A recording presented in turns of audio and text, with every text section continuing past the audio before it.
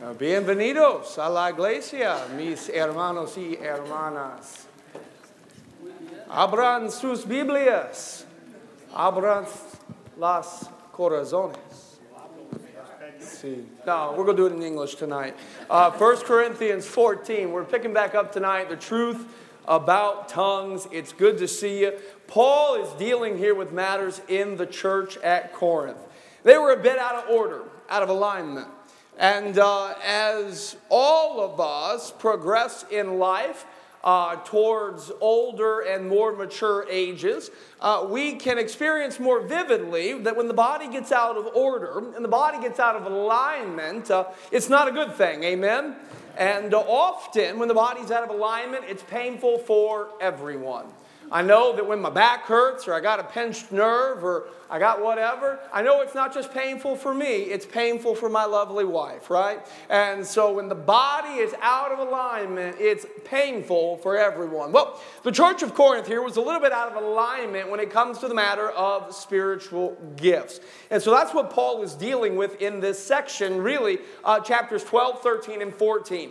And so we established last week as we got into chapter 14 and began to talk about tongues, we began to establish some biblical truths about the gift of tongues. So the gift of tongues, as displayed in the scripture, is the supernatural gift of the Holy Spirit that allowed a person to speak in other human or earthly languages that they didn't previously know. And tongues, even as we see taught tonight, tongues were a sign gift, specifically a sign to those that did not believe. Now, what do you mean by a sign gift? It was something used to signify that the message was legitimate. I think a good example of that was the miracle that Brother Charles preached about this morning, as Jesus healed the man that was lowered down of his four friends. So what was the message of Jesus? He said, "Thy sins be forgiven thee." Well, then the old scribes and Pharisees, so what did Jesus say? In order that you might know that the Son of Man has the power to forgive sins, get up and walk. And he did. And so that miracle of healing was a sign signifying that the message of Jesus was legitimate.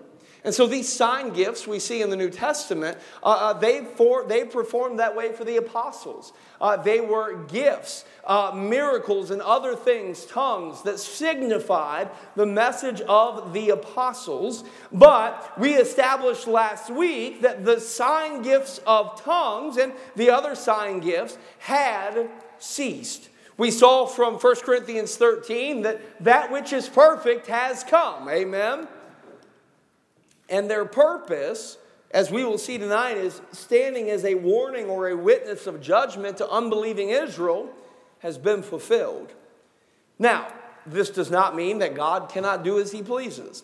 And this does not mean that God can't intervene miraculously in human affairs wherever God deems he wants to.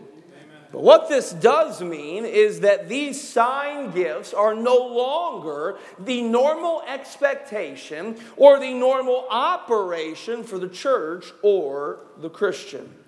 Tonight we're going to continue through this passage, going through Paul's teaching regarding tongues and order in the church.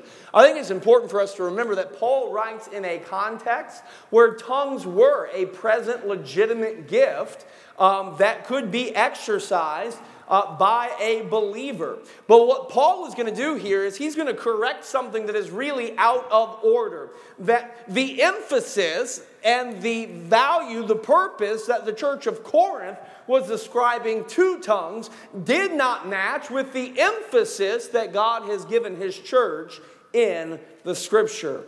And so Paul is going to correct the fact that their emphasis on this certain gift was really even prohibiting them from fulfilling God's emphatic purposes given to the church in the Scripture. So let's go through this tonight, looking at Paul's teaching on spiritual gifts here. Verse 12.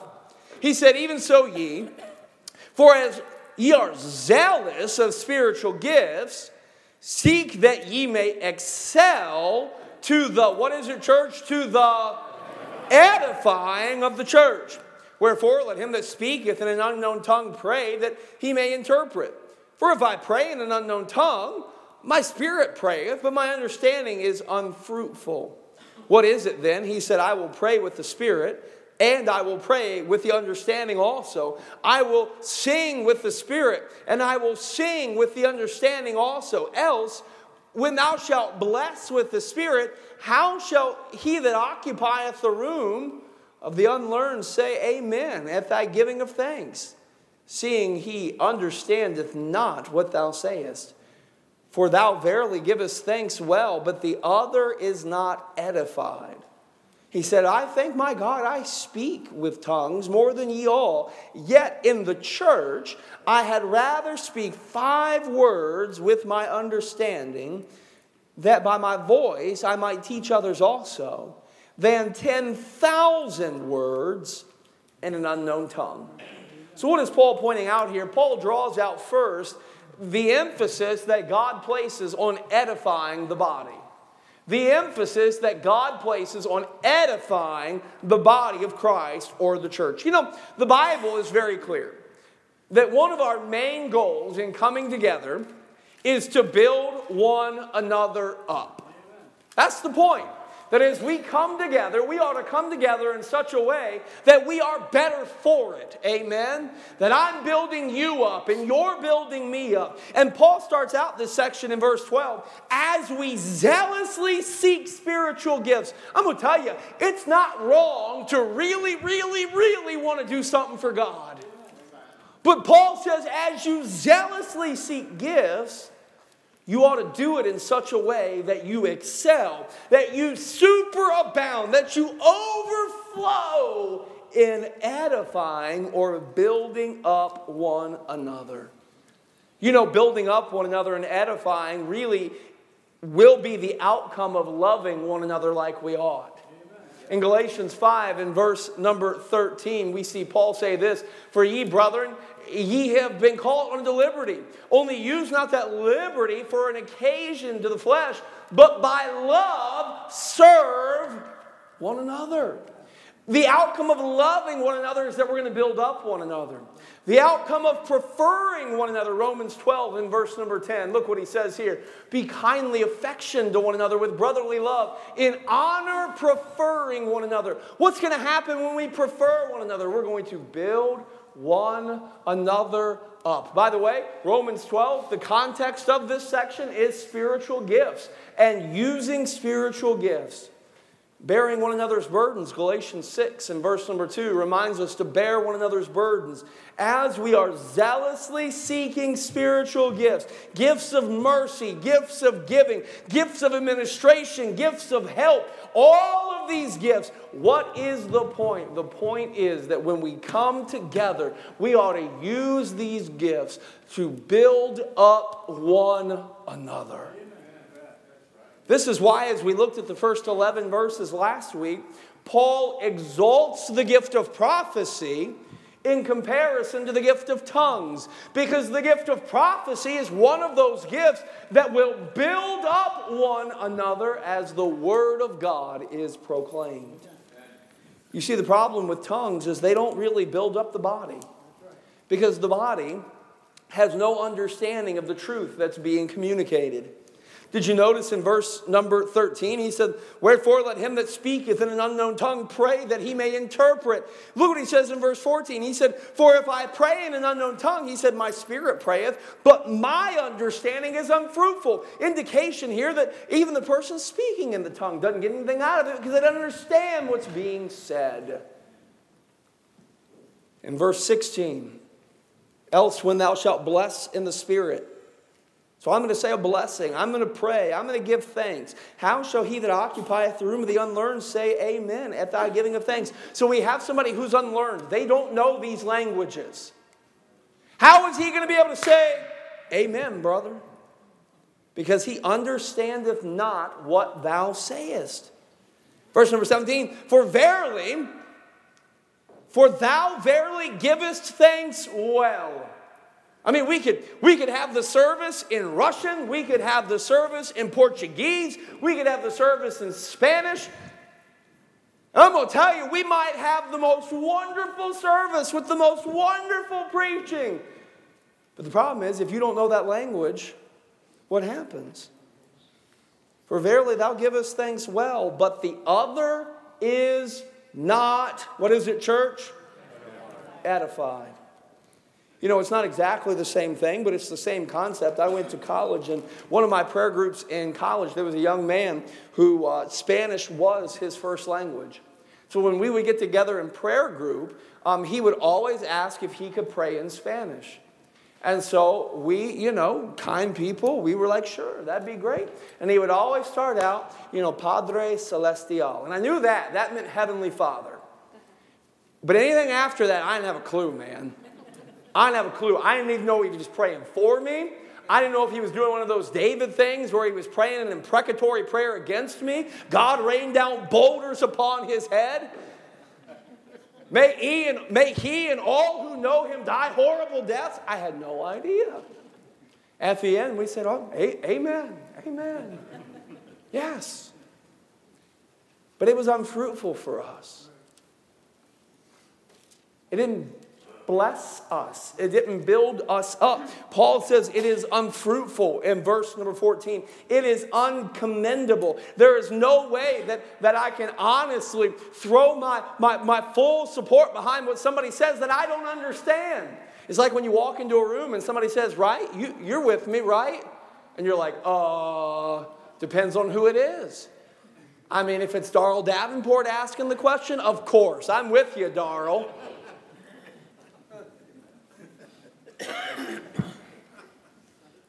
Bill Brown, what are you staring at me for, Bill Brown? What are you staring at me? If it's Bill Brown asking the question, no way, right? How can I throw my support? How can I amen something that I don't understand? And Paul says, you know what? You may be giving thanks well, but the problem is others are not edified. In order for there to be benefit, in order for there to be building up, there must be understanding. It is the understanding of God's Word. It is the understanding of encouragement. It is the understanding of these things that allows me to be built up. I need to understand. Others need to understand. I think of it this way. God has made the eternal comprehensible in His Word. You think about what God has done. What has God done? He has breathed out His Word. He has revealed Himself to us in a way that what? In a way that we can understand. Fact is, God could have chosen to reveal Himself to us in any number of ways. What if God had chosen to reveal Himself to us in calculus calculations? Could God have chosen to do that? Absolutely, but God chose to reveal Himself in such a way that even a child can come in faith and receive the Lord Jesus Christ. That even a child can come in faith and grasp high and lofty truths of God's Word. God revealed Himself in a way that is understandable. And there ought to be an emphasis in the church if we're going to build up the body like we ought. Then the emphasis of the church has got to be to communicate and use our spiritual gifts in such a way that it is understandable. That's why Paul said, I would rather speak 5 words in my understanding. Why? That by my voice I might teach others also, than 10,000 words in an unknown tongue. You know, I imagine being able to speak in unknown languages was an impressive thing. But we're not here to impress others. We're here to make an impact on others. I'm sure being able to speak in an unknown tongue was an exciting thing. But I don't need to be excited. I need to be edified. And the problem is, and this is what Paul is teaching us in this section, the gift of tongues fails to edify the body like many other gifts do. So part of the problem was they were putting such a large emphasis on a gift that did not perform, fulfill the emphasis that God had given His church. To build up one another requires understanding. But to speak in an unknown tongue, by definition, kind of precludes understanding. So we see first the emphasis on edifying the body. But that's not the only emphasis of the church that Paul points out. Look with me in verse 20. Paul said, brethren, be not children in understanding. So let me make this simple for you. Paul says, guys, it's time to grow up about some things. It's time to grow up. Be not children. Don't be immature in your understanding. Howbeit in malice and evil things be children, be innocent, but in understanding be men. In the law it is written, with men of other tongues and of other lips will I speak unto this people, and yet for all that will they not hear me, saith the Lord. Wherefore tongues are for a sign, not to them that believe, but to them that believe not. But prophesying serveth not for them that believe not, but for them which believe. If therefore the whole church be come together in one place, and all speak with tongues, and there come in those that are unlearned or unbelievers, will they not say that ye are mad? If all prophesy, and there come in one that believeth not, or one unlearned, he is convinced of all, and he is judged of all.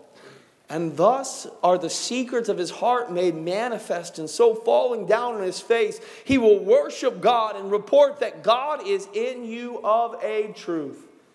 So we see tongues, what does it do? First of all, it fails to fulfill God's emphasis on edifying the body.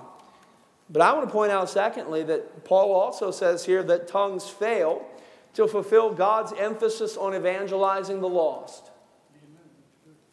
Evangelism is undeniably an emphasis that God has given the local church.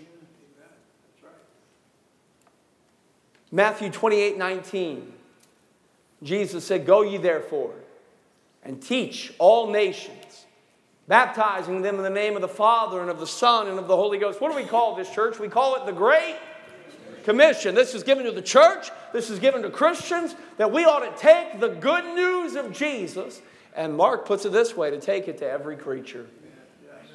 Acts chapter 1 and verse number 8, we see Jesus said this, "But ye shall receive power after that the Holy Ghost has come upon you, and ye shall be witnesses unto me, both in Jerusalem and in all Judea and Samaria, and unto the uttermost part of the earth." This is not the great request.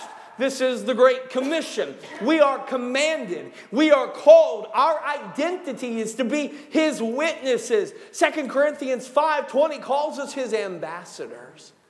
We are ambassadors for Christ. Church, remember tonight, evangelism was His purpose. Luke 19 and verse 10 reminds us that the Son of Man has come to seek and save that which was lost. And if evangelism was His purpose, let me ask you, who is the body of Christ? The church. Don't you think the body of Christ ought to be about the business of Christ?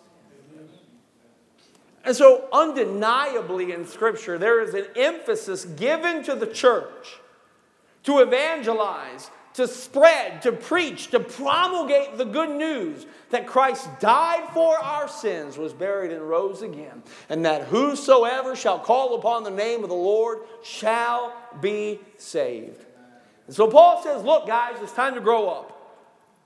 Again, we're told here to be adults in our understanding. Tongues may seem flashy. Tongues may seem exciting. There might be that emotional element to it. But flashy, exciting, and emotional is not what the world needs. The world needs the clear, compelling Word of God. Now, we covered this last week, and I would invite you, you can go back and listen to that again. But scripturally, tongues are a sign of judgment to those who do not believe. Last week, Paul here, he references the law in verse 21, and we found some of those passages in Deuteronomy 28 and Isaiah 28 about how part of God's judgment would be that he would come and speak to Israel with men of other tongues. And by the way, as we look at the occurrences of tongues in the book of Acts, really these bear this out, that these were very striking and startling signs to the nation of Israel and the Jewish people that God was working in ways and judgment was coming. And we know historically judgment did come, AD 70. But what do we find? We find that tongues, they were a sign specifically to unbelieving Israel. Tongues were never meant to be an emphasis for the church because they were a sign for Israel. But they were also never meant to be an emphasis for the church because they fail to fulfill the emphasis that was given us by Christ. Tongues fail to fulfill the emphasis that God has given us on evangelism. Now you'll say, well, preacher, I know. In Acts chapter 2, God in His grace allowed the gift of tongues, the sign of tongues, to accompany 3,000 people getting saved that day at Pentecost. That's God in His grace, amen? But what was Paul's point here? He said, look, if all you guys are speaking in the Spirit, verse number 23, he said, and an unbeliever come in. What did he say? Did he say, when the unbeliever comes in, he said, boy, he's really going to be convinced because this is something God's going to use to convict his heart about the gospel. Is that what Paul said?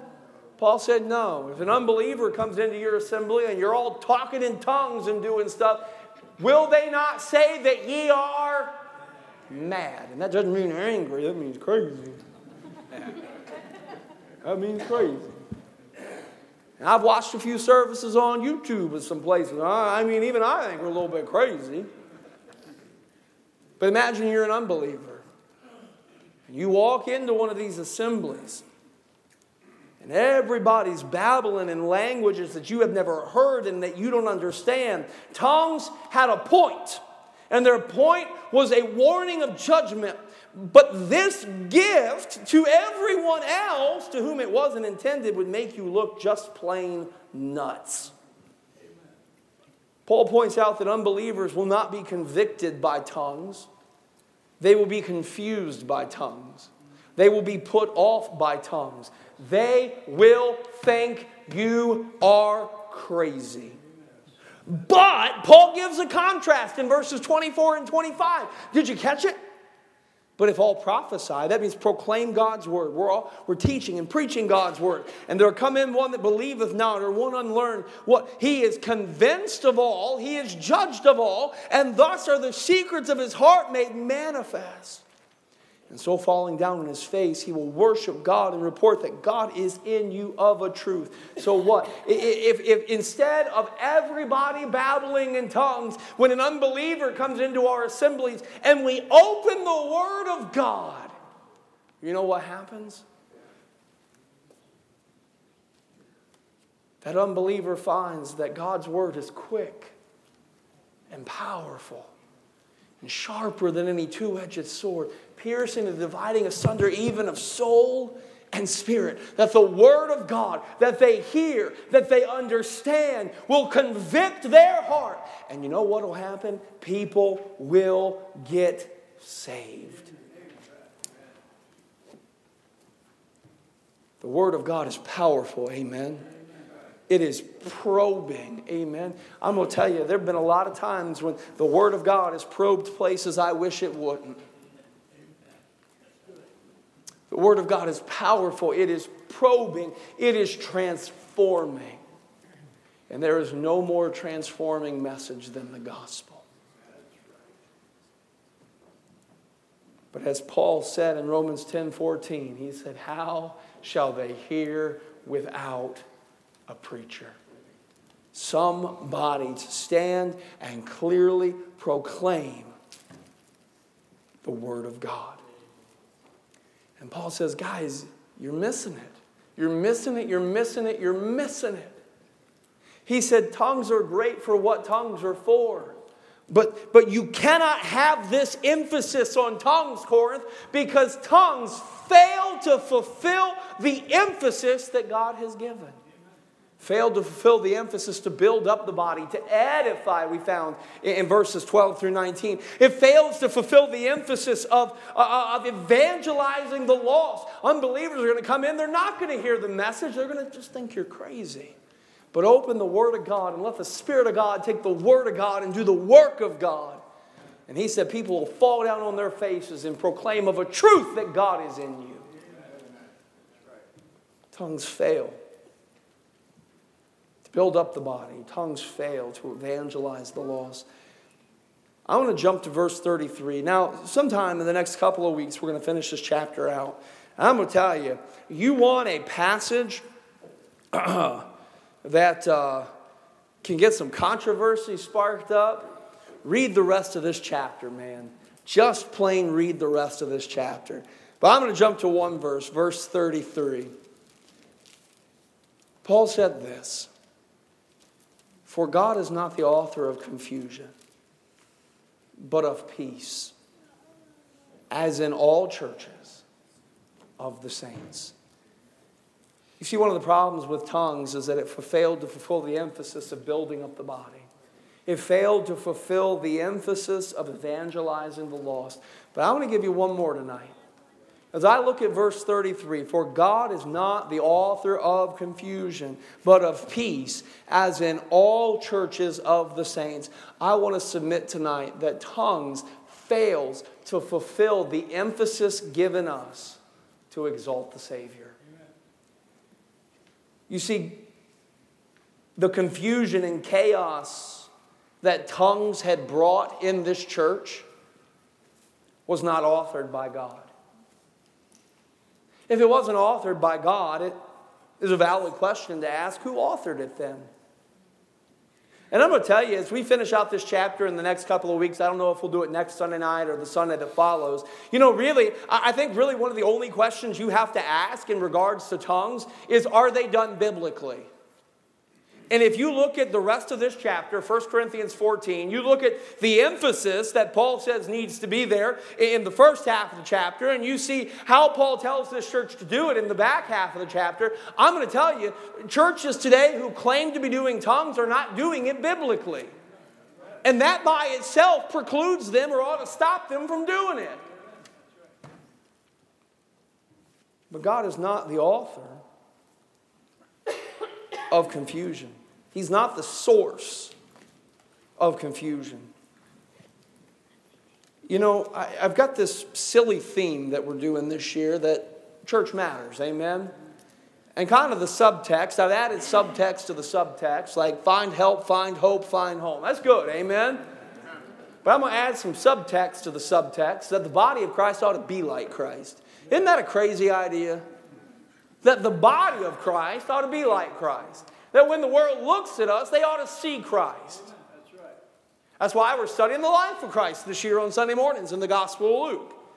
The body of Christ ought to be like Christ. The body of Christ ought to reflect Christ. That's the role we've been given. To reflect Him. To be like Him. I'm going to tell you, exalting Jesus truly is an emphasis given to the church. That's why Paul admonished us several chapters earlier in 1 Corinthians 10:31 that whether we eat or drink or whatsoever we do, we ought to do what? Do all to the glory of God. Do all to the glory of God. And since God is not the author of confusion, we shouldn't be surprised where at the end of the chapter, Paul says what in verse 40? Let all things be done decently and in order. By the way, that's our God. Look at creation. That's our God. Decently and in order. By the way, we've had thousands of years and we've messed it up pretty bad, and it still operates decently and in order. I mean, some of you can't keep a car more than 2 years without destroying it. And yet God has managed to keep this planet functioning, this universe functioning, decently and in order for thousands of years. That's how our God does things, decently and in order. And if that's how our God does things, that ought to be how we do things. Because we ought to reflect Him. The world ought to be able to look at us and see Him. Our God is a God of order. Exalting Jesus is an emphasis that is given to the church, that we would exalt our head. He is our head. Amen? By the way, I think this is an important note that a lot of people forget. That exalting Jesus isn't just the emphasis given to the church. Exalting Jesus is the emphasis that the Holy Spirit has as well. If you look at what Jesus said about the Holy Spirit in John 16, beginning in verse 13, Jesus said this, "Howbeit, when He, the Spirit of truth, is come, He will guide you into all truth.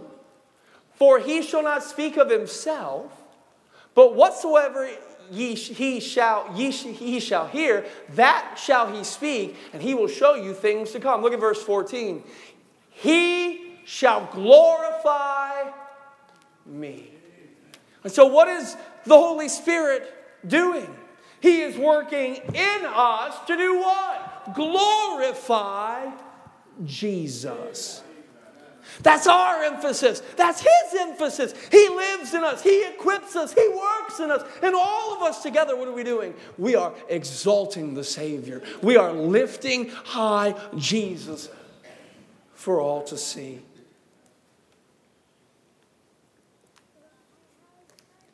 And so the gifts that He gives us will accomplish that purpose. Paul looked at this church and he said, the madness that is taking place here, this doesn't honor God. This isn't an accurate reflection of God. The body of Christ ought to be like Christ. We ought to represent Him well. We ought to reflect Him accurately. This is how we lift up Jesus and exalt His name. You know, in fact, if I can bring this message full circle, do you know what we're doing when we build up the body? When we edify the body, do you know what we're doing? We're really lifting up Jesus. Because He is the head of the body. You know what happens when we're evangelizing the lost? What are we doing? We're actually lifting up Jesus. Because He is the Savior of the world. I'm going to tell you, if we're doing something other than lifting up Jesus, we've lost the plot. Man, we've swung and missed. I'm going to tell you, if you're here singing these hymns and you're not lifting up Jesus from the heart, you've lost the plot. You're failing to fulfill what God has given us to do. If you're here tonight listening to the Word of God and you're not lifting up Jesus and how you're listening and responding to God's Word, I'm going to tell you, you're missing it. A lot of people looking for credit just because their backside's in a pew. But why are we in the pew? Because we want to lift up Jesus, amen? Boy, that's one of the things that's really missing from churches today. And I'm going to tell you, if we're doing anything other than lifting up Jesus with our lives, we have lost the plot because it is something other than what God intended. And Paul here issues such a warning to this church. They have to be careful because tongues, they had their place and tongues had their purpose. But even back then, they failed to accomplish the emphatic purposes given to the church. To build up the body, to evangelize the lost, and to exalt the Savior. I'm going to tell you, these are still the main emphases that God has given us. Amen. How do we do it? Well, the clear Word of God, amen? Clear acts of love and compassion, clear lines of sacrifice and humility. I said it last week and I'll say it again this week. What this world and what this church need isn't something new and flashy. It isn't something sensational and emotional. What they need and what we need is Jesus.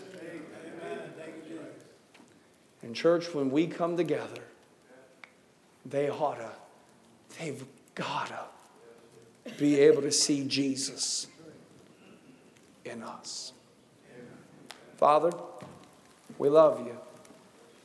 And Lord, we're reminded tonight, Lord, even through this instruction given to this church, God, the emphasis that you have placed on your local church. Lord, the things that you have privileged us to be able to do. How you've equipped us to build up one another. God, tonight, I know that there are some people here, some people listening, and they're trying to find their place. Lord, help them to see tonight that you have placed them in the body. You have equipped them for a purpose. And their purpose is to build up one another for the glory of our God. Lord, tonight I thank you for the reminder of the emphasis you have given us to reach the lost. And Lord, how we all have a responsibility to clearly communicate gospel truth, to sow gospel seed to the world around us. Father, in everything we do, Lord, there lies that emphasis that we must lift up Jesus, our living head. And God, nothing can take the place of that. Help us, I pray, Lord, to make sure that we're doing as we ought, to allow the Holy Spirit to speak to us as He desires. Be with us as we have this time of invitation. Help us, I pray, to receive the invitation to respond to your word tonight. In Jesus' name we pray. Heads bowed, eyes closed. Would you stand with me tonight? And as God has spoken to you with whatever He has spoken to you about, would you do business with Him this evening? The altar's open. Would you come?